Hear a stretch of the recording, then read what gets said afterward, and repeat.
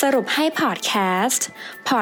ต์ที่จะมาสรุปหนังสือให้ทุกคนเข้าใจได้ง่ายๆโดยเพจสรุปให้เพราะเราตั้งใจทำให้ง่ายสวัสดีค่ะยินดีต้อนรับเข้าสู่สรุปให้พอดแคสต์นะคะสำหรับพอดแคสต์ในตอนนี้มินจะมาสรุปหนังสือที่ชื่อว่าเพราะเป็นวัยรุ่นจึงเจ็บปวดแด่เธอหนุ่มสาวผู้ยืนเผชิญหน้ากับอนาคตเพียงลำพังเพราะเป็นวัยรุ่นจึงเจ็บปวดนะคะหนังสือเล่มนี้เนี่ยผู้เขียนได้ถ่ายทอดแง่คิดประสบการณ์ในช่วงวัยรุ่นและชีวิตของผู้เขียนให้กับเราทุกคนได้อ่านนะคะหนังสือเล่มนี้เนี่ยให้ข้อคิดอะไรหลายอย่างมีทั้งที่เวลาอ่านแล้วอาจจะเห็นด้วยหรือว่าไม่เห็นด้วยนะคะแล้วก็จริงๆในเล่มเนี่ยเขาแบ่งข้อคิดออกเป็นหลายข้อมากๆนะคะแต่ว่ามิ้นจะยกมาแค่บางข้อให้ทุกคนได้รับฟังกันนะคะเผื่อว่าเราจะได้ข้อคิด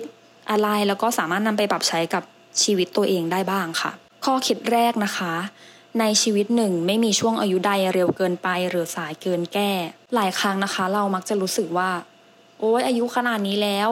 ไม่มีอะไรเป็นชิ้นเป็นอันไม่ได้ทำอะไรไม่ได้แต่งงานไม่ได้ลองทำอะไรที่ตัวเองชอบไม่ได้มีบ้านไม่ได้มีรถหรือว่าอะไรก็ตามแต่ที่มันเป็นสแตนดาร์ดของสังคมอะค่ะที่เมื่อเราเรียนจบ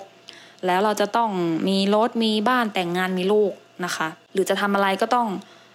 คอยมองนาฬิกาเพราะเรามักจะคิดว่าเราเนี่ยมันช้าเกินไปแล้วมันแก่เกินไปแล้วแต่ว่าสิ่งสำคัญในชีวิตเลยนะคะมันไม่ใช่นาฬิกา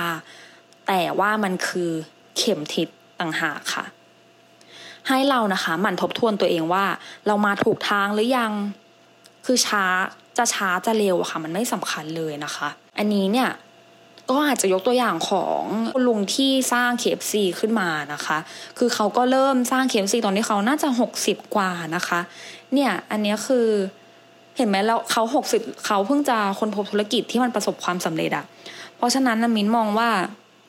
มันไม่มีอะไรสายไปนะคะถ้าเราจะเริ่มทำอะไรสักอย่างเนาะข้อคิดที่2นะคะ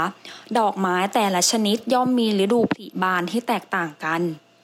ถ้าพูดถึงเรื่องวัยรุ่นในสังคมปัจจุบันนะคะที่มันเต็มไปด้วยการแข่งขันทุกอย่างต้องเร็วต้องเรียนรู้ต้อง resilient ต้อง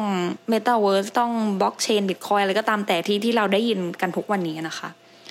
มันเป็นเพราะอิทธิพลจากโซเชียลมีเดียเนาะวัยเรียนเนี่ยเราก็ต้องเรียนให้เก่งได้เข้ามหาลัยดีๆต้องประสบความสำเร็จให้เร็วแต่งงานมีบ้านมีรถหรืออะไรก็ตามแต่ที่มันเป็นเงินทองที่เราเห็นได้นะคะหรืออายุเท่านี้จะต้องมีอะไรบ้างต้องเป็นให้ได้อย่างนี้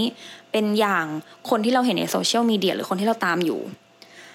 ซึ่งสิ่งที่หนังสือเล่มนี้นำเสนอค่ะก็คือเราไม่จำเป็นต้องรีบเร่งอะไรขนาดนั้นเลยนะคะเพราะว่าแท้จริงแล้วอ่ะชีวิตเราคืออะไรสิ่งที่เราต้องการคืออะไรให้เราคิดค่ะว่าเราต้องการอะไรในชีวิตเช่นบางคนเขาแค่ต้องการความสงบนะคะอาจจะอยากอยู่บ้านชานเมืองหรืออยู่ต่างจังหวัดปลูกผักเลี้ยงสัตว์อะไรก็ตามแต่นะคะหรือว่าบางคนอยากมีชีวิตที่อยู่ในเมืองอยู่ในคอนโดนะคะเพราะว่ามันเดินทางสะดวกสบายนะคะอันนี้ให้เราตอบตัวเองได้ว่าเราต้องการอะไรกันแน่ไม่ใช่ไปเห็นคนในโซเชียลมีเดียแล้วเราก็อยากมีแบบนั้นนะคะขอฝากไว้คำนึงคืออย่าเร่งรีบไปโดยละเลยความสุขของตนเองเนาะข้อคิดที่3นะคะความปรารถนาของเราคือของเราแพชชั่นของเราก็คือของเราค่ะอย่ากลัวนะคะที่จะตัดสินใจเลือกในสิ่งที่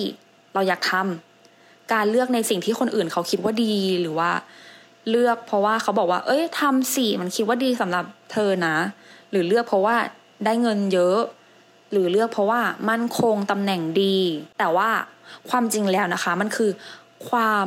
ว่างเปล่าหรือเปล่าอะไรที่มันมีความหมายกับชีวิตเราจริงๆเนี่ยเราต้องคิด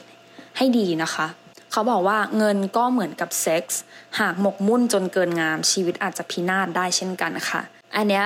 คือหลายคนก็บอกว่าเงินซื้อความสุขไม่ได้เงินไม่สำคัญเงินนะมันสำคัญนะคะเงินมันซื้อ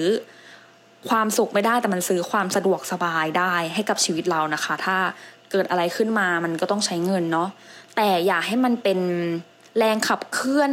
ในชีวิตของเราอย่างเดียวอะค่ะให้มันมีแรงขับเคลื่อนอย่างอื่นบ้างนะคะเช่น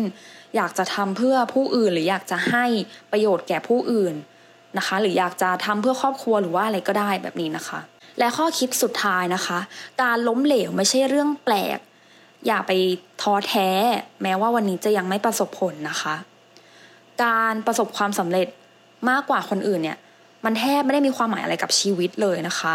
ฉะนั้นอย่าท้อแท้แม้จะยังไม่ประสบความสำเร็จนะคะเพราะว่าโอกาสที่จะสำเร็จได้เนี่ยยังมีอีกมากมายเหลือเกินนะคะที่เราจะได้ลองทำอันนี้แล้วเรายังไม่ได้ลองทำอันนั้นยังไม่ได้ไปจับอีกอย่างเฮ้ยได้ประสบความสำเร็จลองค่ะลองไปเรื่อยๆลองให้มันรู้ว่ามันต้องได้สักอย่างแหละวะ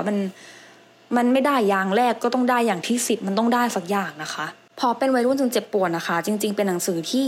อ่านสนุกแล้วก็อ่านซ้ำได้หลายๆรอบแม้ว่าเราจะพ้นวัยรุ่นไปแล้วก็ตามนะคะหากวันนี้นะคะคุณกำลังเผชิญหน้ากับอนาคตเพียงลำพังหนังสือเล่มนี้เนี่ยเปรียบเหมือนเพื่อนคนหนึ่งที่จะช่วยแนะแนวทางชีวิต